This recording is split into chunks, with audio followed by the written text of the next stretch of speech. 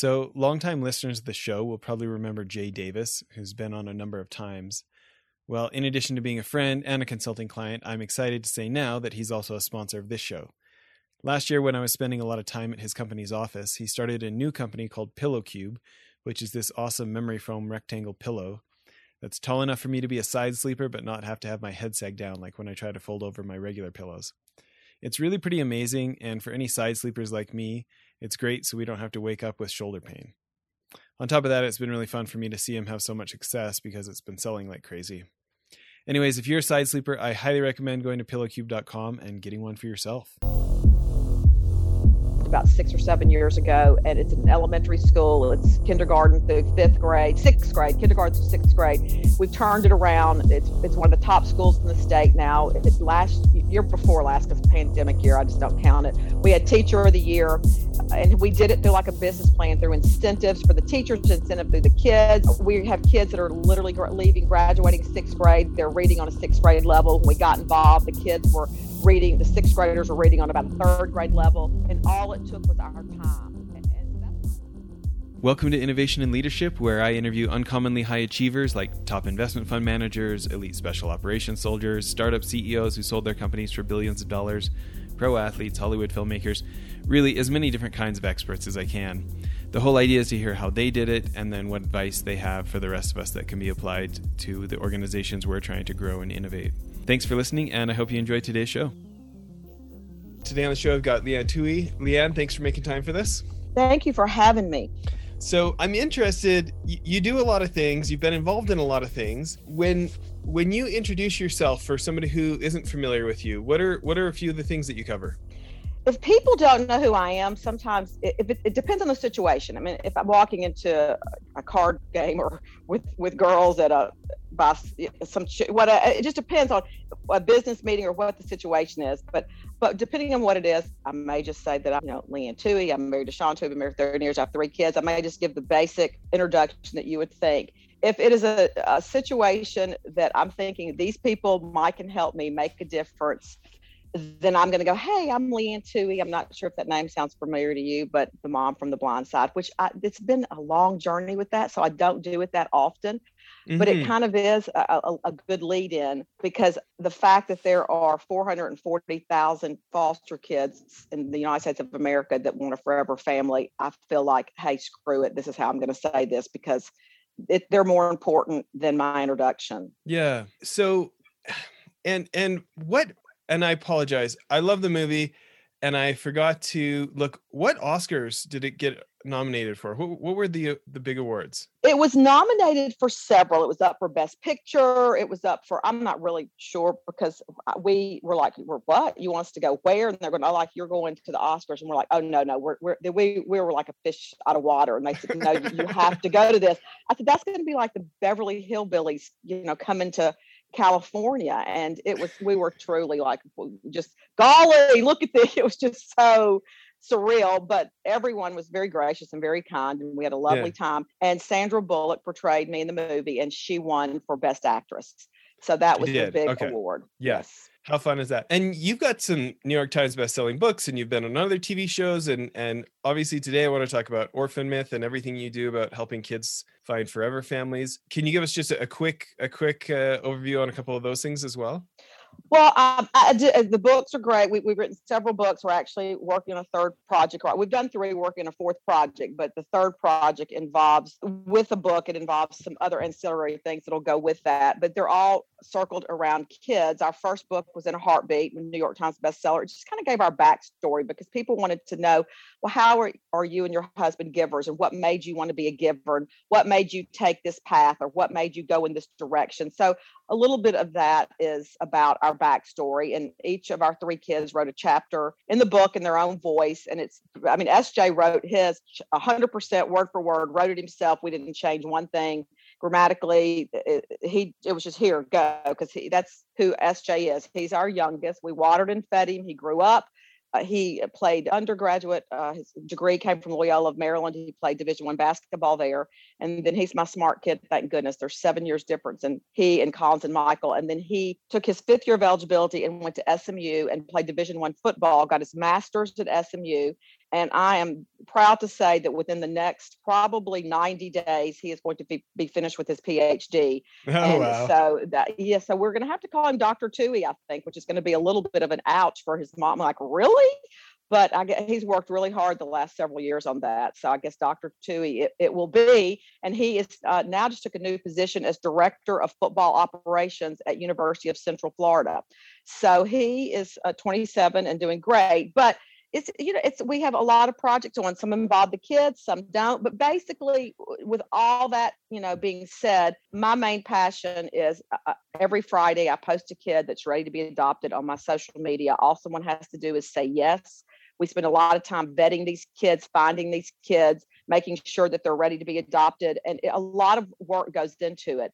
And these are kids that a lot of them are very close to aging out of the foster care system. And that's horrible because if you look at statistics, when they age out of foster care, 4 out of 5 prisoners were in foster care. There's just so many statistics that are grim and depressing. And you go, why? And the reality is, same with all of these orphans, this is a manageable, it's one of the orphan myth things that I like. This is a manageable number. There's a lot of numbers in this country that we can't manage. The national debt, whatever the number is that's out of our control, there are manageable things, and we could manage the foster care numbers and the orphans. It is something that we could do if every faith-based organization in the United States of America was responsible for one foster kid or one orphan. We could wipe out the need for foster care in the United States. So this is a manageable number if people would just get involved with it and plug in. And people just don't want to talk about it. It's not like something at the water cooler at work, people stand around and go, hey, foster kid? Or did you know that Leanne Tui posted a foster kid? You should look at her. It's just uncomfortable. It's an uncomfortable conversation talking about this to so many people. And I don't understand why, because these kids are valuable and amazing and wonderful, and they really just need a chance. It's interesting to me. I don't disagree. There's not enough conversation about it yet. And it is interesting to me the way that innovators and people from other sectors have brought their skills to these issues. One of the big reasons that our show got behind the Orphan Myth campaign and we're doing this mini-series with all of you ambassadors that are a part of this is, for us, the foster care system and youth homelessness and child trafficking in America are almost the same thing. I mean, the percentage, the FBI put out a stat that 60% of the kids that they rescue from child trafficking operations in the US have been through the foster system. Mm-hmm, absolutely. And, you brought up the incarceration numbers and the homelessness numbers, and the holes in the foster system are there. And yet we have so many families that when somebody like you can make these kids seem like an individual, it reminds me of the Mother Teresa quote, when I see the many, I do not act. When I see the one, I act. Which is what I love about your social media. You focus on a kid. It's not some random statistic about some overwhelming number. It's like, this kid, this individual human being needs love, needs a forever family. That is not something that I feel like the nonprofit sector has done enough of, that focus on the one. And yet it's so massively effective. I congratulate you on picking something that works there. Well, I appreciate that. It's interesting. When I started this, the first couple of weeks, I couldn't, it just crushed my heart, because I'm looking at a beautiful face. And I know what happens through our journey. I mean, I know when you offer a child hope and love and opportunity, that it changes their life. And I looked at my first couple of weeks, and my husband goes, are we going to adopt them? Because it was just, I was like, it's killing me. I can't. And then I had to step back and go, okay, you can't let this become a daunting task for you. This is not about you. Put your big girl pants on and put your right foot in front of your left foot, and let's do this. Because you're right here. This is a face. This is a person with a heartbeat. This is a young man or a young lady that all they want is somebody to open their heart and their home and offer them a forever family. They want to have a birthday. They want to have Christmas. They're not asking for, it's not about even money. And trust me, I kept thinking, oh, we're going to adopt, and what can we, I'm going to have more laundry and what more mouths to feed. And And it just, sometimes when you're living in the battle, don't realize it until you look back and go, wow, I just did that. And it is not as daunting as people think in their minds that it is. These kids just want to be accepted and want to be loved. And so that was, you're right, because globally you look at a project and whatever it might be, and you just see it as this big like blob, and you go, well, I can't, my $10 isn't going to make a difference here, or my hour a day is not going to really help them. They don't need me. Well, your time, your hour a day, and your $10 probably would make a difference. So don't lose sight of that. But I wanted to give you a live body to go right here. Here is a project. You can help us change the trajectory path of this child's life. Just say yes. And it may not be you. Talk to your neighbor, talk to your business partner, and talk to somebody in the grocery store, talk to your old high school friend, your old college roommate, whomever you think has potential to, even they might know somebody. This could be 3 tiers down the road, but just you opening the door could be the one person that might know somebody else that could be the person that would open their home and their heart to that child. So it may not be you, but I tell people, if you just go on there and favor my Instagram post, it gets the algorithm up so where more people see that child. And this is working. We're having home studies every week on these kids. We already have matched a couple of the kids. We have got all kind of people that have put in to do home studies for them so they can potentially become a foster parent. So we're seeing success every single week in some shape, form, or fashion, which is very encouraging. Well, I love hearing that so much. I'm interested, I know that this is your heart. This is what makes you passionate. I'm interested in any of the advantages that you think you have with your husband and yourself being so successful on the business side, and for people not familiar, maybe you could talk just a little bit about all the restaurants and just any of like the business sense or the sense of being able to get things done that you think is an advantage in all this advocacy work that you do.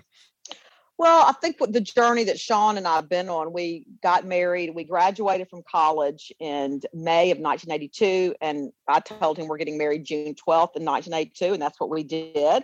And he is a very coachable guy. For 39 years, it's worked for us. It's been amazing. And he was in the investment business when we first got married. And he decided very quickly that was not for him. And he wanted to basically be his own boss. And he looked at a lot of different things and contacted several different entities. And through a series of events, he stumbled upon someone in the fast food world, and they talked to him. They were very knowledgeable about it. And he thought that he had an interest in that. So he contacted a couple of different Taco Bell. The Yum brand was not his first go-to, and several were swinging and misses. And he stumbled onto somebody that was in the Yum business, and they said, here's how you get in touch with these people. And he said, like he knew what he was doing. I'd like to have one of those in Memphis, Tennessee or Oxford, Mississippi. And they kind of laughed. He was talking about where our footprints were at the time. And they said, well, there's nothing available. So that kind of just died down. And then like a month later, he got a call from him and said, well, we have this one odd store in Meridian, Mississippi that we're willing to sell you. And we were like, where is Meridian, Mississippi? And it is just in the middle. It is like it's on the Alabama, Mississippi border. It's several hours from Birmingham, several hours from Jackson. It's just kind of out there by itself. And he drove down there and he said, I'm going to give this a go. It was 4.5 hours from where we were currently living. Back, it's interstate part of the way, but some 2-lane roads for a good bit of it. And he worked for 3 years, probably 60 hours a week in that store. He opened it, he closed it. We had to borrow money from everybody we knew to purchase the store. Both of our parents gave us like $1,000. I mean, his dad was a coach and a school teacher. His mother was a homemaker. Both of our parents, they didn't have the means to do something like that. I mean, anybody, hey, can we borrow $100 from you? We had some very gracious friends that took a chance, and then there was no like single big, donation made. It was just goodness of people's hearts, and we borrowed and put everything we had on the line. And the man literally worked 60 hours or more a week. He changed light bulbs. He striped the parking lot. He cleaned the grease pit. He did it all. And suddenly one store became 3, and 3 became 30, and 30 became 50, and 50 became 100. And it just grew exponentially. And he got into other brands, and he's a very, very hard worker. And finally, at 60, I said, this is a great business plan, and you've worked hard your entire life since we were 23 years old. I think that it's time that we do something philanthropic, that we get involved in other ways, trying to make a difference. And because he had a business plan, he knew a model. He was an organized kind of guy. He could attract people. People are attracted to Sean. He's just a super amazing guy. He's a giver.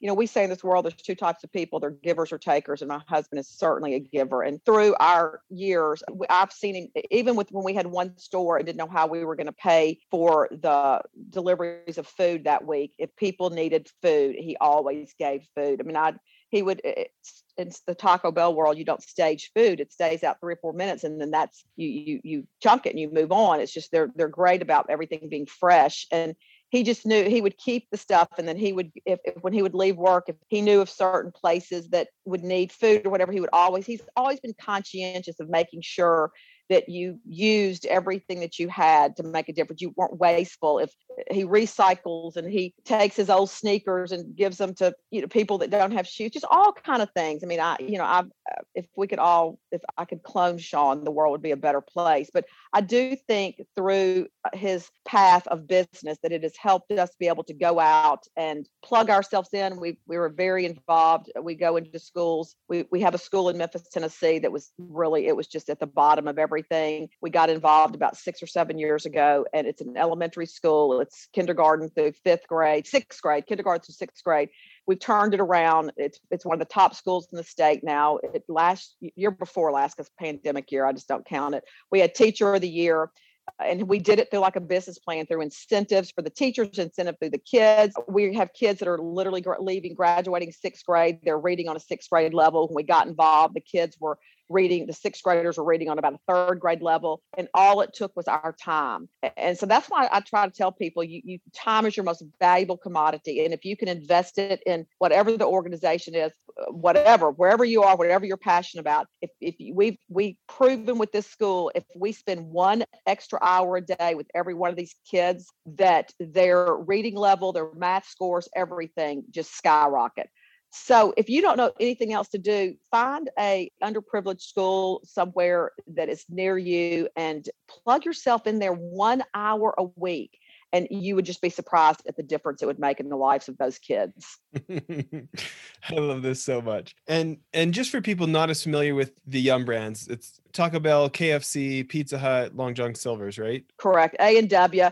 It's got a few one-offs, and through with 30-something years in that, they've had California Pizza. Things have come and gone through the years, but the mainstays are Taco Bell, Pizza Hut, and KFC, so those are the leaders. By the way, have you ever heard of a comedian named Josh Sneed? Does that ring a bell at all? I don't know Josh Sneed. Okay, you and your husband should go to Dry Bar Comedy. It's like the world's largest collection of clean comedy, and watch the Josh Sneed special, because he has some funny jokes about the Yum brands and some of the funny combinations, and I think just because of your backgrounds, you guys would think it was funny. So I will do that tonight. We think it's funny anyways. So to me, like, what I love so much about that, like, I guess, my business hero is Warren Buffett. And I look at the guy who becomes the richest man in the world, and, it fluctuates in the top 10. But he becomes richest man in the world as like a sport, and then goes ahead and gives it all away, and you look at Bill Gates doing this, and how many other billionaires they got to sign that giving pledge thing. And like, I feel like there's so many successful folks who are making it cool to give back instead of hoard it all. And, we've always had philanthropy, and we've had charity for hundreds of years.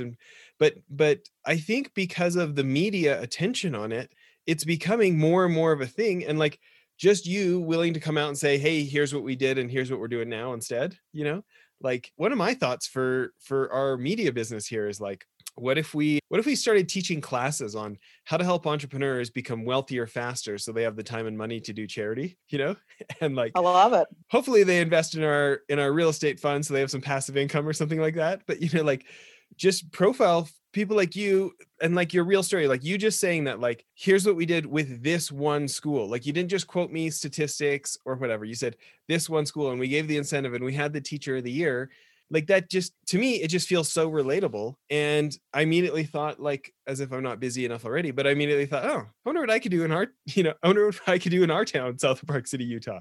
Like I could do an hour a week. It's funny when you shrink the ask like that, people are going to have such good feelings, they get addicted and they do a lot more than an hour a week over time, right? Right. You want to make it doable and manageable. And that's what I don't try to make it overwhelming for people. That 1 hour, because what happens is when those people do give you that 1 hour, about the third time, they're like, oh, I can stay about 30 more minutes. I got a little bit more time. And then all of a sudden, a month into it, they're there 3 hours a week. And you realize, because I don't care what the genre is, when you give, you want to, it becomes infectious, and you want to give more, and you want to give more, and you want to give more. And I tell people all the time, you can't take this stuff with you.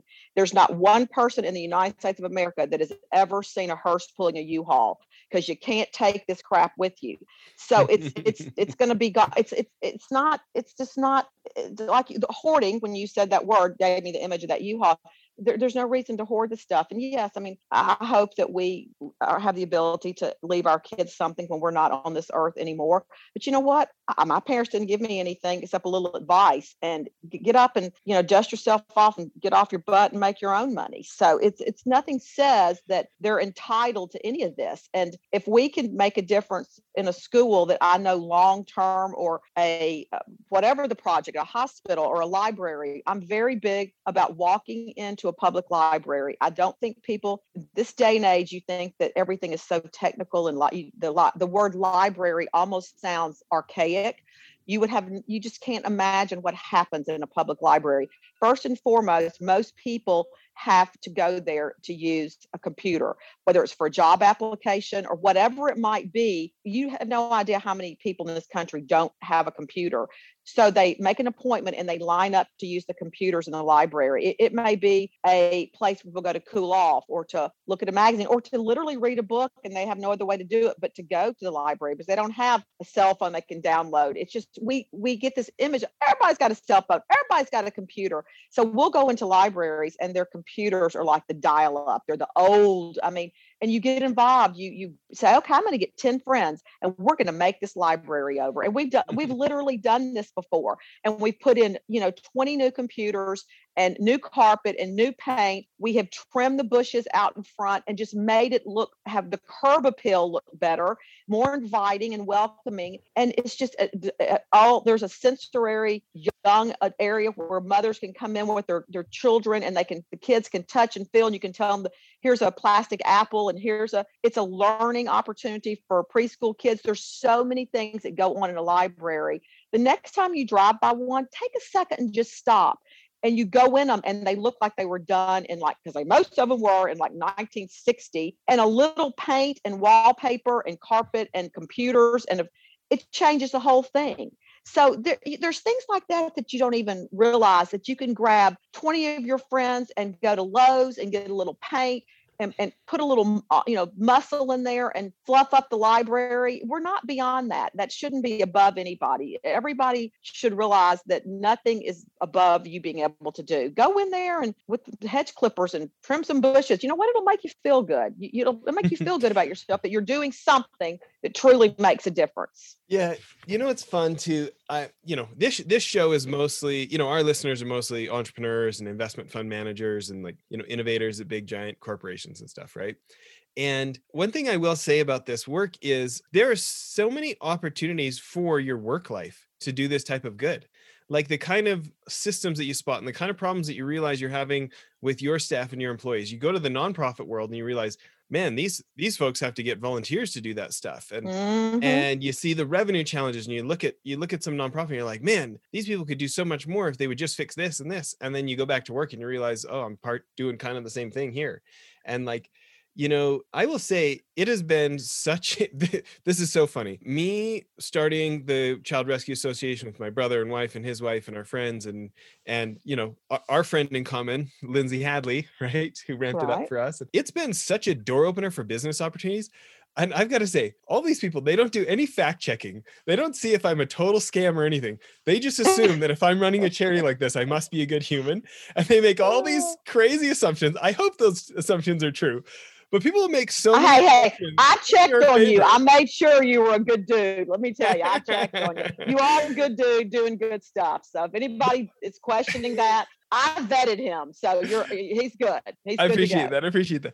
But there are so many business opportunities by having a little self-sacrifice and helping other people when there's nothing in it for you.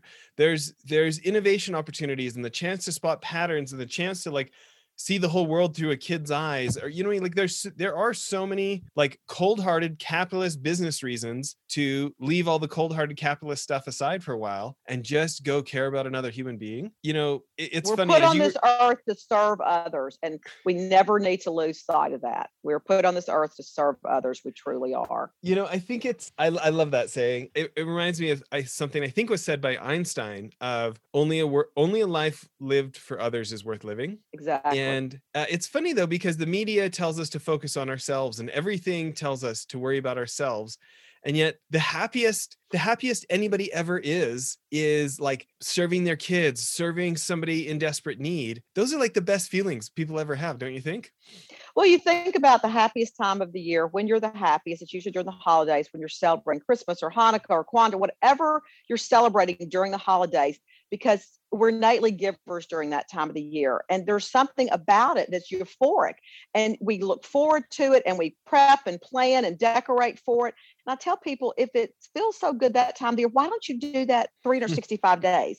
Because if you've got that feeling, then continue that same process. Be a giver all the time. And it's such, whatever the project is, you choose the project, whatever, if you're a CEO or a CFO, whatever your initials might be, get your kids involved. You'll find out a lot of us don't spend enough time with our kids, and we show up at a few things here or there.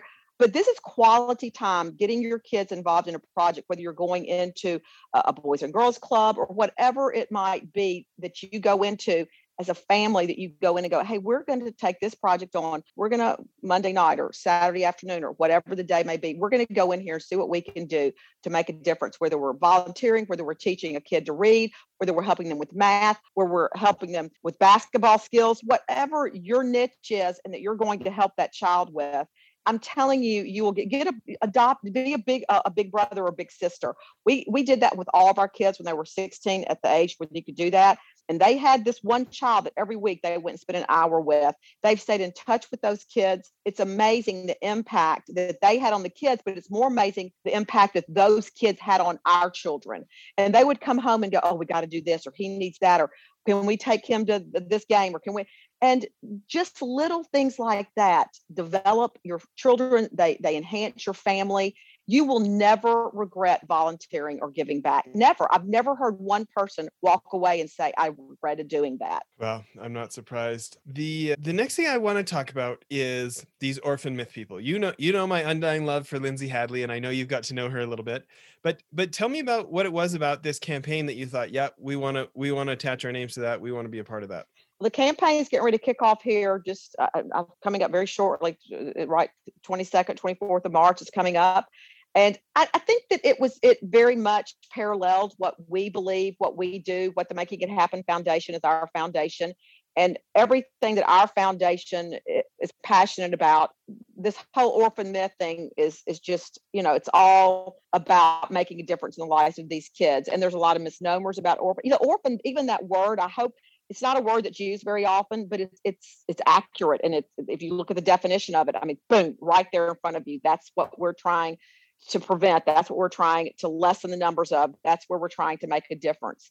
And I just think that if we can get people, the more people that we can get involved with this, the greater impact that we can have on these kids. Because like I said a minute ago, whether they're in Indonesia or Indiana or wherever these kids are from, they basically need love. They need forever families. They just need structure and support and a system. And we have failed them on that. We have failed miserably on that.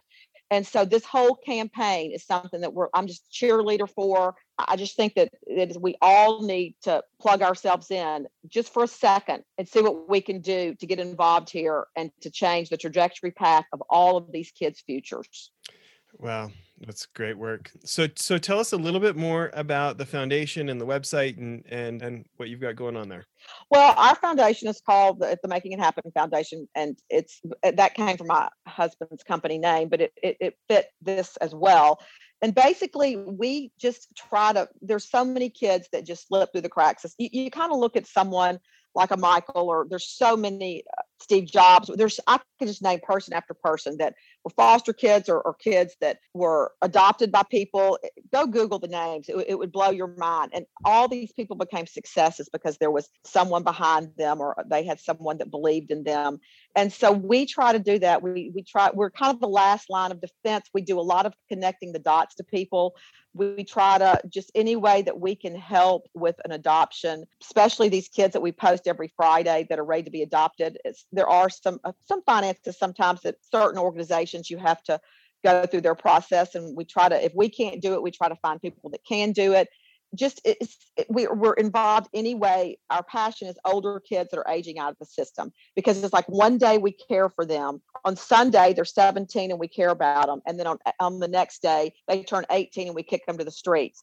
And I laugh at that number because I look at all of our friends and their 18-year-old kids are living in their basement. They're taking care of them. They're doing, and I'm like, whoa, you think that these kids, right? Your kids aren't capable of doing this at 18. Why do you think these foster kids at 18, you give them a black garbage bag and off they go and they're on the streets? And then in a month, they're selling drugs, or they've turned to prostitution, or whatever that they're doing. And you go, I just can't believe they're doing that. Well, how do you want them to survive? They have no other means of survival. And so we've got to get involved, whether get involved with Lindsay and Orphan Miss, or the Making It Happen Foundation, or whatever it is. We got to do something. That is the box we can't check, is doing nothing. And so I just like the fact that they're kicking off this major campaign, great charities involved. We're trying to do something to bring awareness and to drive people to know that we got to get involved, because if we don't, it's just going to get gloomier and the numbers are going to get exponentially larger. Prisons are going to get fuller. I mean, it's just going to just be a disaster. So we've got to do something to stop. And it's been made worse through the pandemic, because I didn't want to get into all those, but the pandemic has done nothing. Child abuse is up. All these numbers are up. So we've really, really, really got to focus on the right things. We're so focused on the wrong things in this country. This is something that we can come together, and we absolutely can change this if we just put forth the effort. Well, I'm sad that I know we've only got a couple more minutes here, because I got a million other questions I want to ask you. But I guess my last two things would be this. One, I just want to say that I love that you are partnering up with other charities. You know, having spent 10 years in the space, there's so many people who don't have a business mindset. And so they haven't spent the time to either learn the skills to have a good revenue system for their charity, or to recruit the right people who do have those skills. And so they're so busy fundraising all year long, they can't do as much good. And there's such a unfortunate, cat fights of like fierce competition of charity, of like, oh, I hope that soup kitchen doesn't get the money that would have gone to us, kind of stuff. I know. Isn't that awful? I know. So, there's this business idea of co-opetition of like, hey, instead of competing with folks, can't you figure out how to cover different parts of the spectrum, or take on different aspects, and turn your competition into friends, right? And not that these other charities are competition, but to me, I love that you have banded together and that you've done what so few charities do. And you're willing to acknowledge, hey, we're not the only ones who can help with this issue. In fact, everybody needs to help, and look at all these other great organizations that are helping too. And it just shows like a confidence and it proves that you're more about your mission than you are about yourself. And I just admire any philanthropic leaders who can lead that way, because the whole nonprofit world needs more of that. And then the other thing is, I love that you write books, you have your movies, Sandra Bullock wins the Oscar playing you, and then you take that attention and focus it here, and you you use that tool for good. So I don't know if you have thank any you. thoughts or comments on any of that, but well, I appreciate that. It's not about me. And so, I've learned that. I learned that a long time ago. It's not about me. And we're all in this together. That's the bottom line. That's where the rubber meets the road. We are all in this together. We need to all get in the same boat, and we need to row in the same direction. And like you said, it shouldn't be a competition. There are a lot of times people come to me and want to invest or get involved. And I'll say, that's great, but I think that you would be better served over here.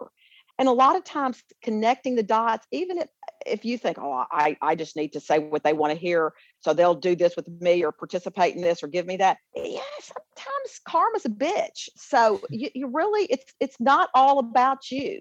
And it is about coming together. And I think we can do this so much better together than we can divided and splintered and separated.